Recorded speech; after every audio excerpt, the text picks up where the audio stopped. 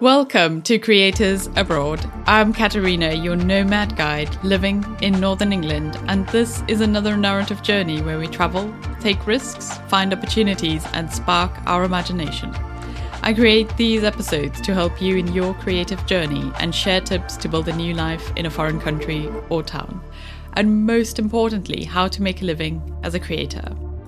To do that, I've invited best-selling author Dr. Marissa Schwarz, who's also a PR and marketing specialist and runs a publishing house, Gen Z Publishing. As an author myself, unpublished and probably a long way off from best-selling anything, I would love to discuss literature with Marissa. But I thought to make this super useful to you and me and discuss something that's so important for creators.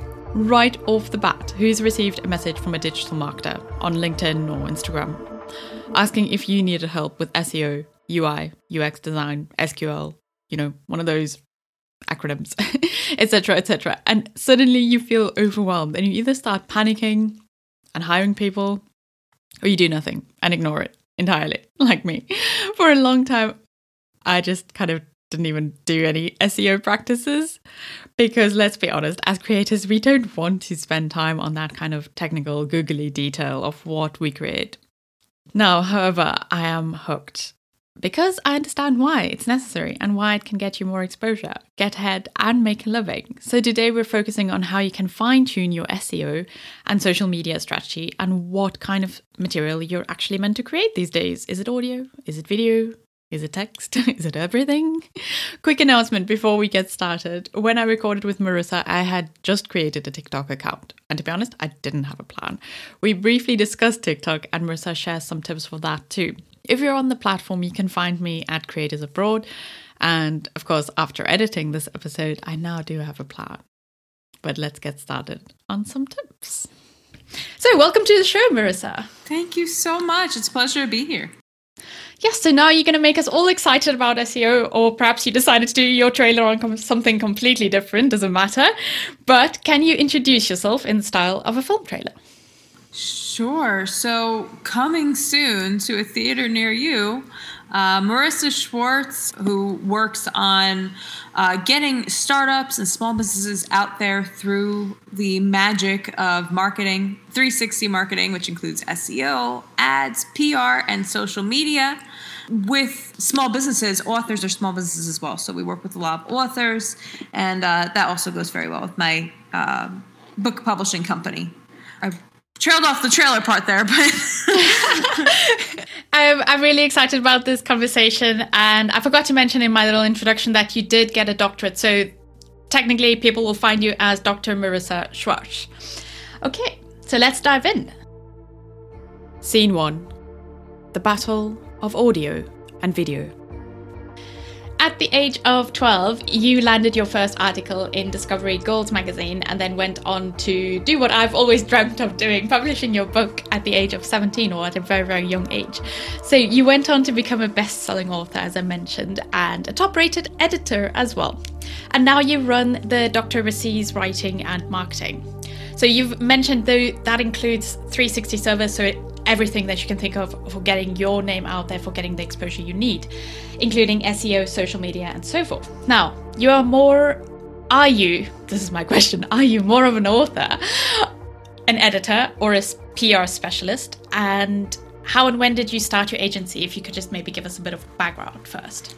Yeah, so it's funny. I started out as an author. I had a love for books. I was at a biomedical science academy when I published my first book, and I realized that, rather than going into biomedical sciences, I wanted to be a writer when I found myself during biomedical science classes, writing outlines for books rather than, paying attention to biomedical science. So I'm like, okay, I think I need a new path. So that was what got me into that. And then in high school, I started freelance editing, really anything to get me more into the book world. And then I continued to write and work on books. I got my bachelor's in English, then my master's in communication, then my doctorate in literature. And I've continued to write and work on books since.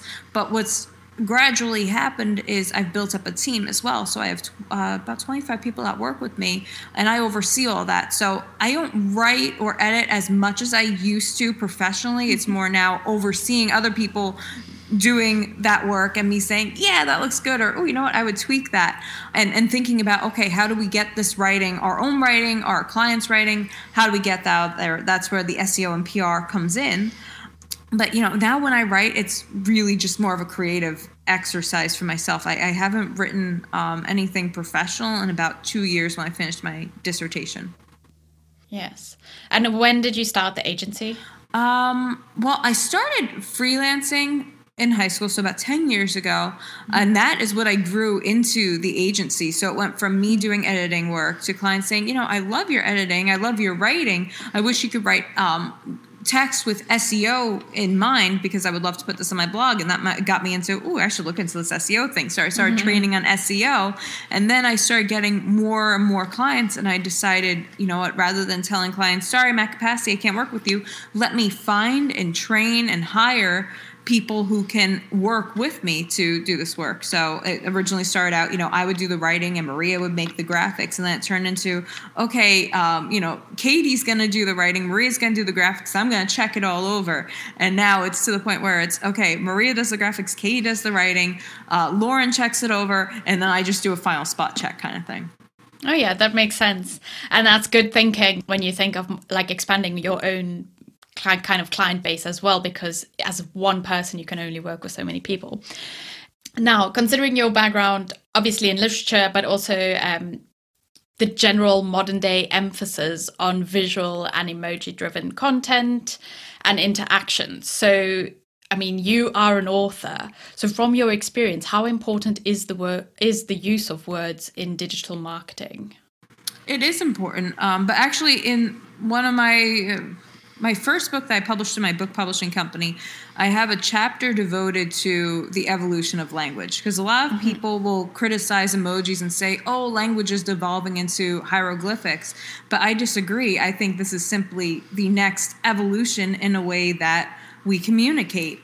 People wrote just in text, just in letters, out of necessity, because it's more difficult to write an emoji if you're handwriting or if you're typing on a typewriter. But now we have the technology to allow us to do that. So I don't see emojis, GIFs, memes, I don't see any of those devaluing language. I see them as the next evolution in how we communicate visually. Yes. And do you think that's closer to how we speak as well? Or is it like more intuitively connected to our emotions and what we want to express? Yeah, well, that is one thing. The way that we speak, I've found people definitely speak more, or if you watch like TV shows, my mom keeps watching Leave It to Beaver, I'm over there, and they speak like professionally. Everybody was very... There wasn't much colloquial language, especially in public if you're on an interview or something, whereas today people are more relaxed, I think. You have, I don't know if it's a thing if people are afraid to seem pretentious, because after the recession and stuff, people want to be more humble. I know that people nowadays, humbleness is more glorified, I guess, than previously. So I do think that language has become more colloquial and relaxed as well, where at the same time people understand emotional intelligence, so they're more careful with the words that they use, on a general scale. Yeah. Okay. And then just going back to what I was talking about in terms of like what's important for digital marketing. So the reason I asked that question specifically was because there's always this kind of question, like, should you use more visual material? Should you not use words at all? Because the moment people see words, they're like, oh, no. And then they kind of scroll on or whatever they're doing. And where does voice come in to all of this? Yeah, I definitely think that there is still a place for words for written communications. Even today, so it was a huge deal when TikTok added the ability for closed captioning. And of course, it's great for the disability community, but it's also great for people who just like to have that visual. Like I personally, when I'm watching television, I put the subtitles on. I like having the text to keep me engaged and focused. So I think that what's going to wind up happening is text is going to complement all these visuals that we're watching. The days of just watching a live stream or a video without text coming across the screen. I think that those days are gone. I think text is going hand in hand with all these visual avenues. Even commenting, if you're watching a stream or something, you are commenting, you're typing in, because it would be chaos if everybody could just talk. I mean, you hear Clubhouse, they do like tap the mic to talk. There are different things that they have to, different practices, but I find it clunky sometimes. I would like a way to just type my comments in. So I think it's just going to keep evolving together, written language and these visuals. Mm-hmm. Yes. And then with the rise of podcasts, Clubhouse, you mentioned just now, and also generally the feeling that audio marketing is becoming, if not more important, at least people's recognizing its effectiveness. We kind of have this video audio competing, like the video fanatics will say, oh no, yes, like audio is never going to take over video. And then the audio fanatics will be saying, you can't get that deep conversation through video, it has to be audio only, or something like that. Between the three types of medium, do you think there is an ideal balance? Or do you think it's really going to be preference, and some people are just going to gravitate more to creating video content for their marketing, others are just going to create audio, and some people are just going to stay to more text-based marketing material? Yeah, it's tough to say. I do think video has taken over quite a bit, especially with TikTok. Like, something I've heard from everybody who has adopted TikTok over the past year is just how they couldn't live without it. That it's just such a revolutionary platform. And I have to agree with that. Like, you feel so much more personal. Like, it just feels so much more personal where you're actually seeing a person, you're engaging with them through written word. I do see that as being a wave of the future, but I also don't see like a platform like Instagram going anywhere either. I do think there's still a place for something like that, the way that they're set up, the way that they do keep evolving. But I think that video is going to be the most popular medium. And, you know, there will, the others, there'll be like sub-communities for, but I think video is going to become the most popular. Okay, so yes. So in terms of just, say, a creator, podcaster, YouTuber, whatever they're doing, for them, they should try to keep at least video, have that in, and then they can add the other mediums as well to the extent that they prefer it. Yeah, well, the beautiful thing also about video is that you can turn it into other things. So, for example, I have a client, he's a medical doctor, and he records 5-minute videos every week of himself talking about different supplements. But he doesn't have enough time to turn that into a blog. So what he does is he hires us, and we write blog articles around that video topic. So then people can go to his website, they see the written article, they see his video in the middle, and it's amazing for his SEO because, you know, YouTube is great for SEO, blogs are great for SEO. So it's just a win-win. So a strategy like that, I think, is great and not going anywhere, because there is a difference between watching a video. Like, I'll get in a mood sometimes where I'm like, I just don't want to hear people's voices anymore. I want to listen to some music and read something. And that's where something like that comes in. Yes, definitely. I agree. And I think the thing, well, I used to be like all very fanatic about podcasts and audio only, but then it just occurred to me recently that the ideal is actually having both, and then having the podcast ready that's based off like a visual material, even if it's just an interview like what we're doing now, but having that as well. And then if you do have the time, or if you hire someone like you, having the blog article for people who just want to quickly read something. So that's probably where the ideal is. But of course, we have limited time, so not everybody's able to do all of that. Scene 2. The relationship between SEO and social media. SEO is one of those words. I mean, so many people have approached me saying they're SEO experts. Do I need an SEO expert? I mean, you are an SEO expert, or at least your agency does that. And it's really crept up because of the increase in websites and the prominence of search engines like Google, which basically index these sites and then helps us find things online. So the higher you rank, the more likely people will be going to your site. Now, to be able to do this, or to at least rank in certain topics, you need keywords. So keywords are essential, or something to think of when you're writing something for your website or doing a blog article. And it's obviously, in general, creating online content. But the confusion sometimes comes in, like when we have a YouTube channel or a podcast, does that still apply? But we'll get to that. And the same goes for social media, and algorithms are really important in determining, of course, which data gets shown, because they manage this influx of data. And I'm a little bit fascinated by them. Some people can't understand why I'm always going on about it, but it's just how they work and how they basically control things, but how you can also then try and understand them and control them. Okay, my long speech is now over. Now, in both cases, creators want to get maximum exposure, of course. That's what we aim, especially if we're doing this professionally. Let's strip it back to the very basics, because I'm one of those people, I don't know where to start. Is there a crossover between SEO and social media, first of all, or are those two things completely separate? Yeah, and I'm so glad that you asked that, because so many people don't realize how much they do go hand in hand. And I'll give you a perfect example. The most popular actor or celebrity in the world is Dwayne "The Rock" Johnson. If you Google Dwayne "The Rock" Johnson's name, one of the very first things that comes up is his Twitter. That's because Twitter is so regularly updated. Google loves that. Google loves seeing something that's updated every day, a few times a day, and Twitter does that. So his Twitter is ranking him really high. That's ranking high. So that's why, I say absolutely you should have your social media updated. Put hashtags, and hashtags are another thing. You put hashtags that people find you in their search results, or if they're following a certain hashtag, they'll find you. So hashtags are a great SEO tool, because technically, something like Pinterest is technically a search engine anyway.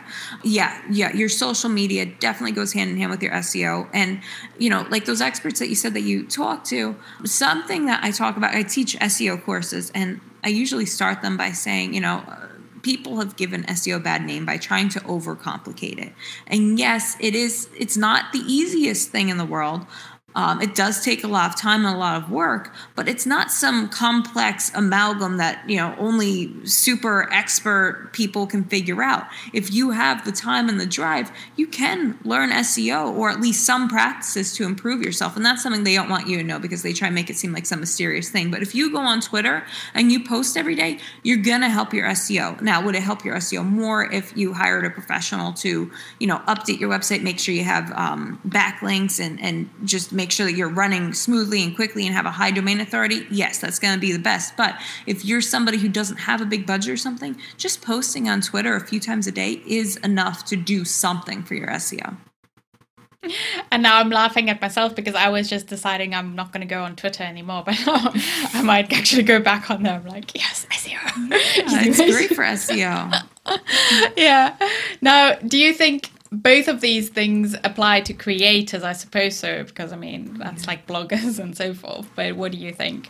100%. Creators are one of the main audiences that I have in mind when I talk like this. Dwayne "The Rock" Johnson, he is a creator. He's creating content, and that's why it's like that with him. So yeah, I definitely think, and it's probably easier for creators, because if you're already writing blogs, why not add some keywords to it? Why not, learn a way or hire somebody to take what you're writing and put the type of keywords that you need, backlink it, do guest posts, things like that. So I do think for creators, it's probably easier already, because they have half the battle done. Yes. Can you give one example of a keyword? Because it sounds simple enough, but might not be as simple as that. And one example of a backlink. Sure. So for a keyword, I'll use my own example. If somebody types in writing and marketing in New Jersey, my company is the first thing that comes up. That was really important for me, that, we rank for that keyword, because it's long tail, it's specific, it's competitive, that, there are thousands of people searching for that phrase every month, but there aren't a bunch of companies already ranking for that word. So if somebody is searching for that, there's a good chance that they're going to find us and reach out to us, because it's not super saturated. And then an example of a backlink would be, I wrote a blog article about best SEO practices, and then I wrote an article, so I wrote an article for New York Weekly Times that talked about that same topic. So it talked about SEO, but in a different way. So it was from a different angle, and it linked back to that original blog article that I wrote and published on my website. I was going to use the example of, I had another article published on Forbes, but the problem with having an article published on Forbes as, you're on Forbes as is, they don't give you a backlink. So it does show up on Google News, which is great, but you don't get the backlink in big websites like those. Okay, so it's basically just having links between two different sites, is that? what it comes down to. Yeah, there is a little bit more where Forbes, for example, will give you a link. So I had an article come out on there, and they link to my website, but it's not a do follow link, which means it doesn't count for SEO juice. It just people can visit you, but it's not. Yeah. Okay, so it sounds a little bit more complicated than just linking, like just putting links in your website, I suppose. And there was another question that popped up. Oh, so just on the keywords, and sorry, this is some technical things, but I mean that it's these things that we don't always understand. So for example, region might be something you want to include in your keywords when you say, like, for example, marketing agency and then the location in, like your example, New Jersey, or in where I am in the northeast of England or something like that. Yes. Yeah. Okay. You don't have to necessarily, but I do think it helps. And then you could expand outwards. So we started with New Jersey, and then we went to New York, and so you can expand. Yeah. Okay.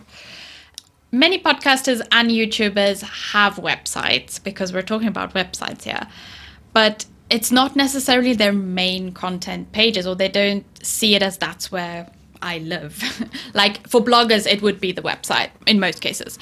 And a podcaster, for example, they might just have their podcast on whatever app they use, or like their distribution app, and then obviously have social media presence, and they might even have a YouTube account.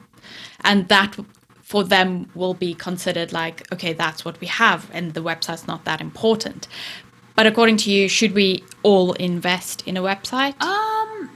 See, that's a good question. It depends. I don't like to do blanket statements like, yes, everybody has to have one. I think if you have the means to do it, yes. The way that I started out, I started out, like I said before, as a high school kid and a college kid.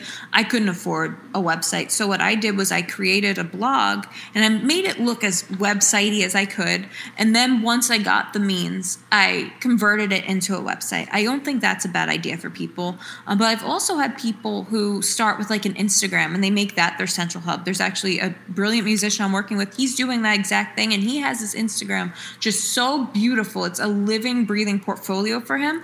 I think if you want to start like that and then build from there, that's also fine. Okay, and then is it important, so say you decide to get a website, is it then important to have it rank highly in Google? Or as long as you have some hub where you have like constant activity, constant posting, and some kind of interaction with people, it doesn't really matter that much? Or does everyone like to be ranked highly in Google, I suppose? Ideally, you would have a website that's ranking highly. That would always be the ultimate goal. But, there are some people who they just they give up on their dream until the perfect moment when they can have a website. And I always want to dissuade people from doing that. Like, start small. You can start with the social media and then build into the website. But the website that's going to rank higher or better than your other things. Is going to be your thing. Because the other thing is, with social media, they make the rules. So, for example, I sang a few covers of songs a few years ago, and I just was notified yesterday that they removed all of those covers. I couldn't have predicted that. So because it's so unpredictable, it's their platform. I always think having your own thing that you control, your website, is a good backup. Yeah, that's a very good point you just made, because that's the thing with some of the other platforms is we don't know how long they're going to be around for. And if they go, what do you do if everything is simply on your Instagram, for example?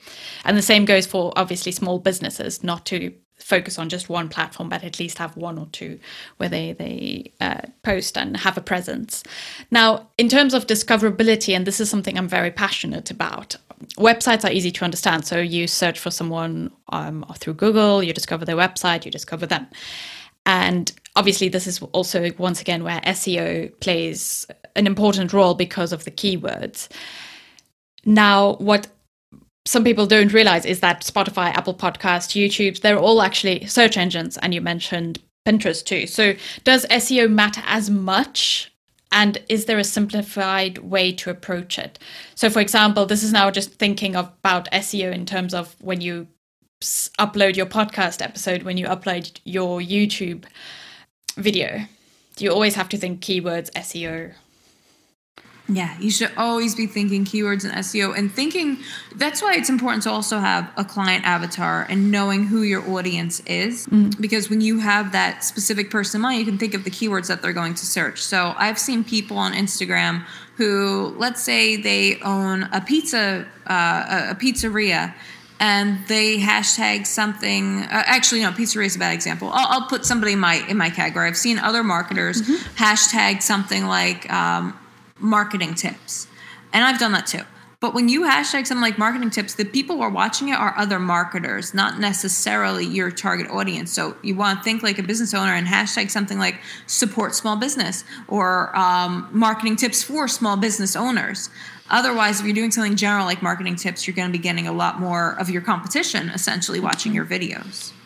Oh, that's super interesting. I think I've probably been doing that the whole time. I'm like, just hashtagging my competition. But yeah, so for example, because I'm always thinking back to something that I can apply, or that somebody listening obviously to the episode can apply. So say I'm just going to go with podcast because that's easy. So a podcast is listening and they're thinking, okay, well, what am I hashtagging all my Instagram posts as? And I think like in terms of Instagram, that's particularly difficult for podcasters because just of the way the platform works. So should they be putting a hashtag podcaster, or should they be putting a hashtag podcast listener? Is this a trick question? Yeah, I mean, the other thing is, so on Instagram, you can use like 30 hashtags. Yeah. So, and I like to be as specific as possible. I actually use an app called Hashtag Expert, and they also kind of congregate hashtags for you. So I think, let's say, I'll use a personal example. If I want to listen to a new podcast, I'm probably going to search for a podcast in the genre that I want to listen to. So I would probably search business podcast. I would search comedy podcast. I don't know that I would necessarily search a general term like podcast listener or podcast creator. I would probably search something in the genre. But if you're posting on something like TikTok, they use their hashtags more or less to generate where they're going to show your video. So on there, putting something like podcast, that's okay, because then it tells the TikTok algorithms, oh, this video is about podcast. But on like something like Twitter or maybe even LinkedIn, I think podcast is too general. You're going to have way too much competition. Okay. Well, that's super interesting. Now, so I think I've covered everything. So now we're going to go to the staying sane and staying sensible, because there's so much to think about. Scene 3. Staying sensible, staying sane. For any creator, the primary thing is audience. So understanding who the audience is, understanding how to reach them. And that's what you want to do when you put your content out there.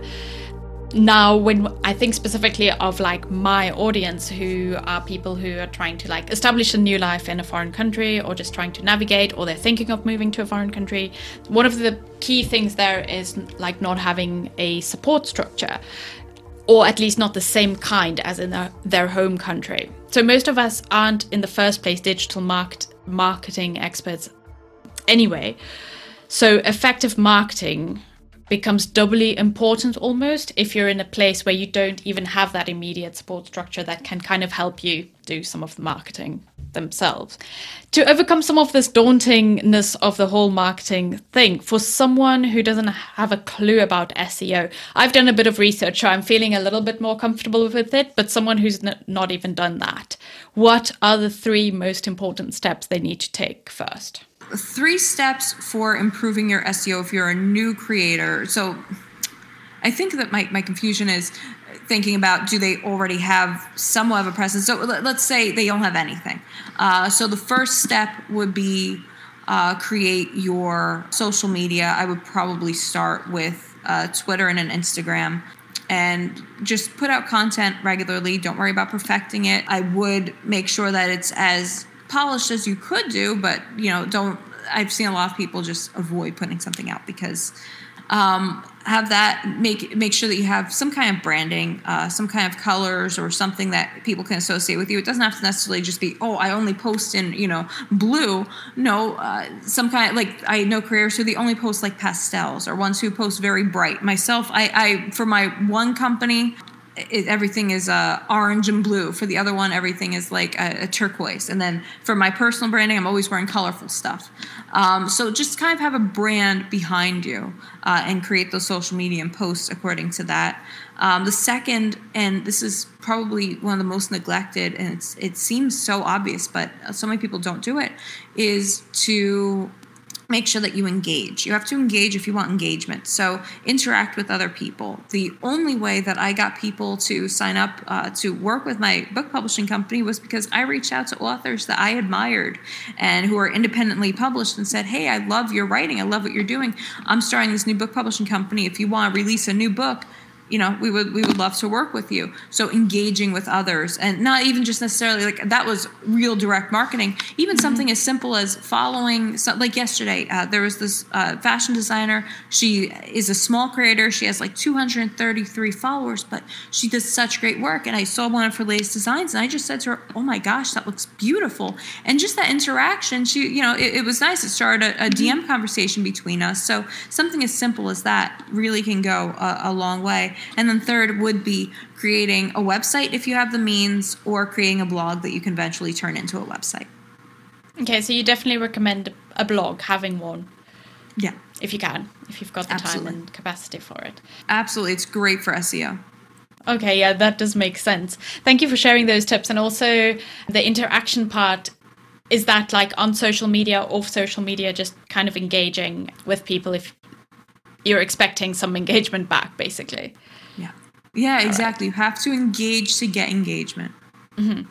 Great. Unless you're Kim Kardashian or something like that, Yeah, then it's okay.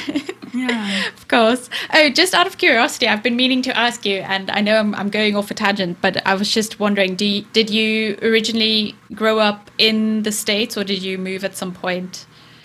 I'm sixth generation of my family to live in New Jersey, and I was actually a sixth generation to be born and raised in the Woodbridge part of New Jersey, and then the first generation to move to another town. But yeah, we're all from Jersey. Oh, okay. All right. I see. Right. So thinking again of support structures, would you say that we create our own support networks through paying attention to how we market? And I'm referring here to, for example, not only like keywords, but also kind of asking people to share, what do you think about that? Because I know some people would say you should do it. Some people would say you shouldn't. You should just like be very, I don't know, almost the mindset that if you don't say it, people will do it more readily than if you do ask them to share it. So what do you think? I had this professor in grad school that always sticks out to me, and he was the sweetest person in the world, but he just had no patience for when somebody would say, "Oh, I'm stuck. Oh, I have writer's block," and he really turned my head around, because you would think if somebody has writer's block, oh, they're being really humble, or I'm using writer's block as kind of a metaphor here of anybody who gets scared and like, oh, I can't do it, I don't want to, he said, it's your ego talking, that, that's you trying to be a perfectionist and worrying about what the final result is going to be. Just get it out there. And I say that to people with everything, with social media, with your website, with any creators. Don't let your ego get in the way. Don't think that you always need to produce something perfect. Just produce, get it out there, and then work on improving. Mm-hmm. Yeah, once again, that's so hard, especially when like I am such a perfectionist, and I know this is a problem. I can know it's not actually a good thing, because that does prevent me. So you're very spot on with that. But just in terms of actually asking people to help you out, do you think that's okay when you kind of out sharing things on social media?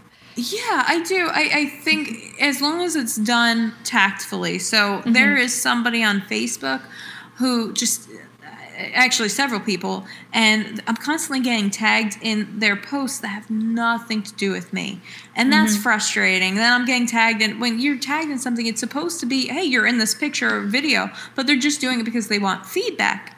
So if you're going to do it the right way, do it tactfully. If you're going to tag somebody, get their permission.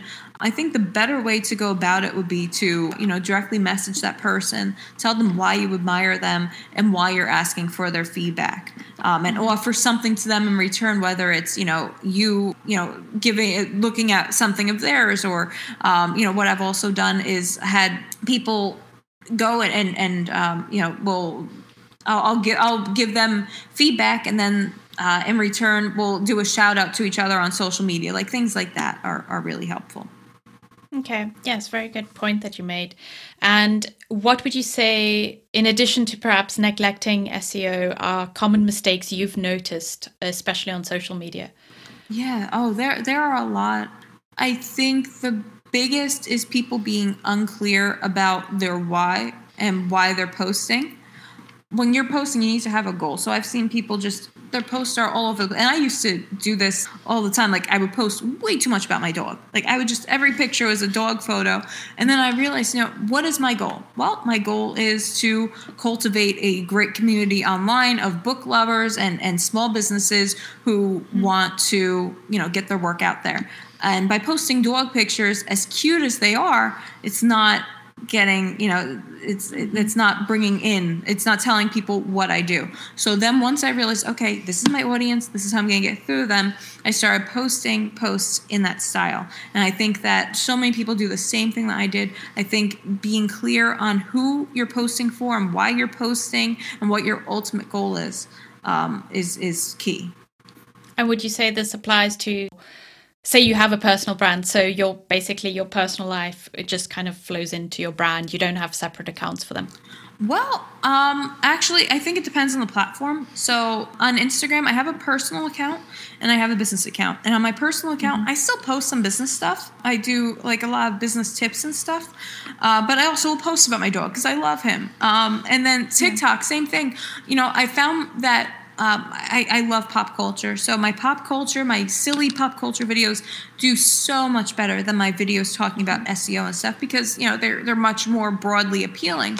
But I felt like I couldn't, and as much as I wanted to, I can't post about marketing in one breath and then pop culture in the other. So I made two separate accounts. So my popular account is the one where I'm talking about SpongeBob and the DC comic universe. And then my less popular account is the one where I'm talking about SEO. All right. But they both exist and they both have their purpose. Great. Now, obviously, with so much on our plates, how do we avoid becoming overwhelmed by the details of marketing and make sure that our marketing is as effective as possible without worrying about trying to do everything? Yeah, I would say start small, take it one step at a time, and most importantly, have a plan. So if you have a plan with a timeline and you stick to it, then you're good. Then you avoid overwhelm. So I actually did that when I created my marketing TikTok. I know myself and that I do tend to overdo things and get overwhelmed because I put so much on my plate. So I decided instead of going and filming 20 videos in one day and then posting them all, I was going to take one day and create the account. Make sure the bio looks good. Make sure my links are correct. The second day, I was to film my second video, do the hashtag research. And I had all of that planned out and written out, and I just followed that to a T. And in that way, I was able to just follow the plan and not be overwhelmed. Okay. And just out of interest sake, do you do like a bunch of TikTok videos in one go? I think and then you post them, over time? Yeah. So what I usually do is each TikTok video takes me about 10 minutes to film and edit. So I usually set aside an hour and film 5 to 7 videos in that hour. And then I post those on my one channel. I post every other day. And then the other channel, I post 3 times a day. So. Yeah. Okay, cool. I've just gotten onto TikTok. That's why I'm asking, because I'm like, how should I do this? Yes. I'm used to Instagram. Yeah, I probably won't be posting more than once a day, but I'll start with just trying to maybe do like once a day or 5 times a week or something. Yeah, no, that's great. Yeah. And then just to finish up, one question about books and publishing and so forth. So you run the Gen Z Publishing House, which publishes books based on the talent and content of the authors instead of like how many accomplishments they've got and so forth. So with your background, and you have we didn't even go into everything you've accomplished, but people can look that up on your website. and also all these different facets to your life, what would you like to be known for most? Wow, that's a great question. It's funny. It's changed a lot. A few years ago, I would have said, "Oh, for being an author." A few years before that, I would have said, "Oh, singing," because at that point, today is my 7-year anniversary since I sang on MTV. But now, it would be business. You know, I have these businesses. I have my team that I love so much working with me every day, and all these clients working with me. So now, I would say being a business owner is what I would like to most be known for. Okay, awesome. Thank you so much for joining me, first of all. And where can people find out more about what you do, your agency, and so forth? Yeah, so thanks to SEO, if you type in my name, Marissa with an O, Marissa Schwartz, you'll find everything on social media and online. You can also find me at drrissy.com. That's my company's name. Yeah, if you type in Dr. Rissy as well on any search platform or social media, you'll find me. Okay, awesome. And I will include all the details in the show notes for listeners. Yeah. Now, we've got round 42, the meaning of life, the universe, and everything. So 4 very quick questions. And we're going to start with a surprise one. Something inexplicable happened, and there's only one book left in the world. Except yours, of course. Which one is it? Tools for Titans. A lot of really smart people giving great advice and insights. I'll have to check that out. It's really good. Yeah. Define the culture of your hometown in 1 sentence. Large town with a small town feel. What important truths do very few people agree with you on? All people are inherently good. Great. And then this is very serious. If you were 20% braver, what would you do tomorrow? I guess go to Disney World. For a holiday? To work? No, for a holiday. For a holiday. I haven't gone on a plane or anything in the past year and a half. And if I were braver, I would go on a plane. But at this point, I'm still a little scared. So, okay. But that's my first trip. As soon as everything feels safe enough, I'm going to Disney World. Oh, I'd love to go as well. Well, thank you so much for joining me, Marissa, and sharing your insights. This has been fascinating, really, really interesting. Awesome. Thank you. Thank you so much. This is great. That's a wrap.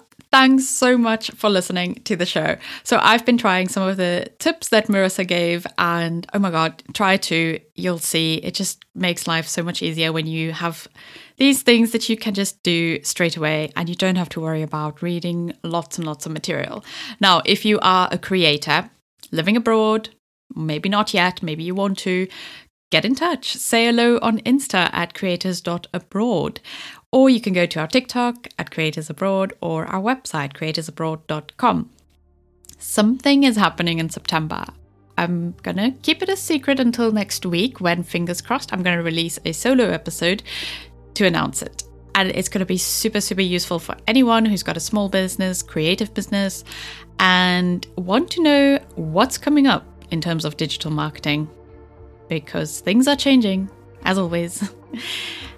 In the meantime, you can find out a little bit more about my podcast production studio and content creation consultancy on my website. And if you want to find out how I do what I do, if you need any help, please get in touch. Drop me a line and let me know. If you simply want to support the show, please follow us, and you can take a second to leave us a rating on Apple. It does help more people find the show, of course, and it does mean a lot to me. Join me next time for more narrative journeys of creators abroad.